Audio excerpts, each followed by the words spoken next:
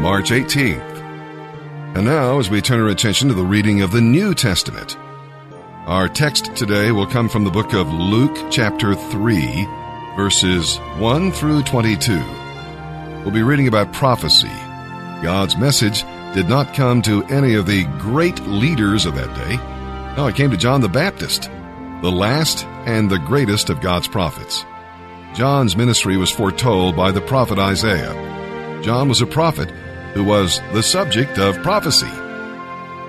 We'll also read about ministry.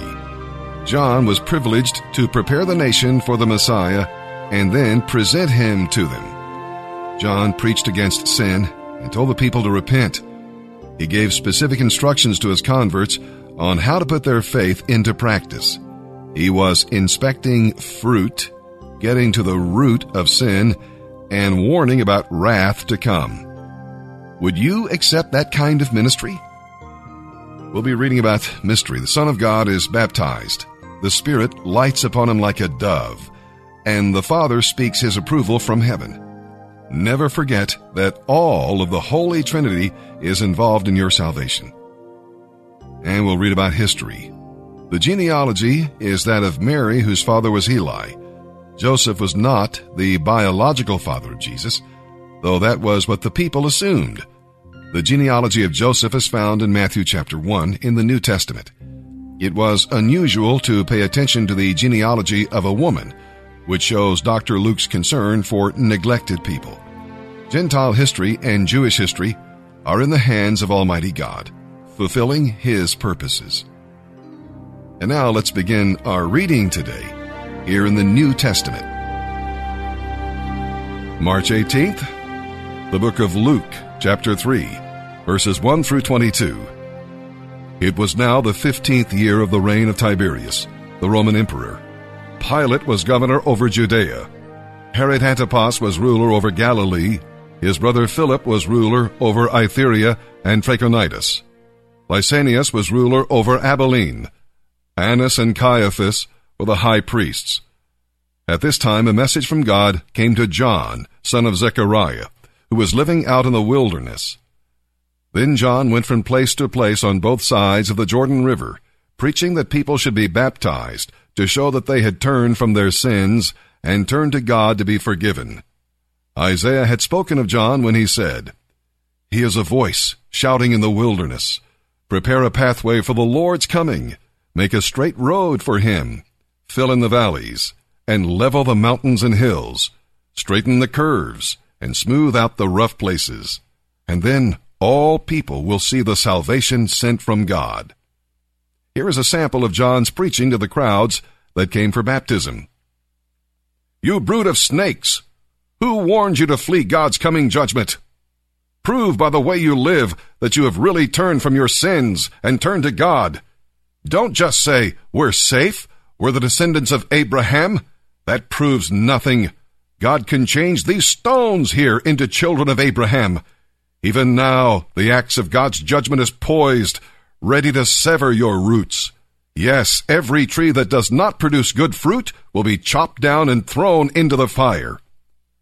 The crowd asked, "What should we do?" John replied, "If you have 2 coats, give one to the poor. If you have food, share it with those who are hungry." Even corrupt tax collectors came to be baptized and asked, "Teacher, what should we do?" "Show your honesty," he replied. "Make sure you collect no more taxes than the Roman government requires you to." "What should we do?" asked some soldiers. John replied, "Don't extort money, and don't accuse people of things you know they didn't do, and be content with your pay." Everyone was expecting the Messiah to come soon, and they were eager to know whether John might be the Messiah. John answered their questions by saying, "I baptize with water, but someone is coming soon who is greater than I am, so much greater that I am not even worthy to be his slave. He will baptize you with the Holy Spirit and with fire. He is ready to separate the chaff from the grain with his winnowing fork. Then he will clean up the threshing area, storing the grain in his barn, but burning the chaff with never-ending fire." John used many such warnings as he announced the good news to the people.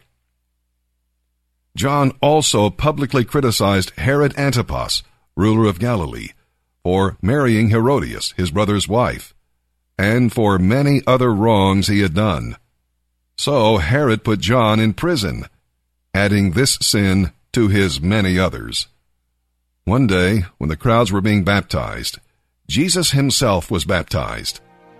As he was praying, the heavens opened, and the Holy Spirit descended on him in the form of a dove, and a voice from heaven said, "You are my beloved Son, and I am fully pleased with you." Psalm 61, verses 1 through 8. Today we're going to be reading about distance here in Psalm 61. No matter how far away you go, God hears your prayers, for his ears are open to the cries of his children. David was far from the house of God, yet the Lord heard his prayer and answered. We'll read about depth. No matter how far down you sink, God can lift you up. When life overwhelms you, take time to pray. Let God lift you up and put you on the rock that will never sink. We'll read about danger. Prayer brings you into the Holy of Holies, under the shadow of his wings, where God's glory dwells. God preserves and protects his own until that hour when he calls them to himself. And we'll be reading about delight. Do you find delight in prayer? Or is prayer only an emergency exercise to get you out of trouble? David ended the psalm with an expression of praise and an affirmation of obedience. Prayer changes things, but prayer also changes people, starting with the one who does the praying. Psalm chapter 61, verses 1 through 8. For the choir director, a psalm of David, to be accompanied by stringed instruments. O God, listen to my cry. Hear my prayer. From the ends of the earth, I will cry to you for help. For my heart is overwhelmed. Lead me to the towering rock of safety. For you are my safe refuge, a fortress where my enemies cannot reach me. Let me live forever in your sanctuary, safe beneath the shelter of your wings. For you have heard my vows, O God. You have given me an inheritance reserved for those who fear your name. Add many years to the life of the king. May his years span the generations. May he reign under God's protection forever. Appoint your unfailing love and faithfulness to watch over him. Then I will always sing praises to your name as I fulfill my vows day after day. Proverbs chapter 11, verses 16 and 17. Beautiful women obtain wealth, and violent men get rich. Your own soul is nourished when you are kind, but you destroy yourself when you are cruel.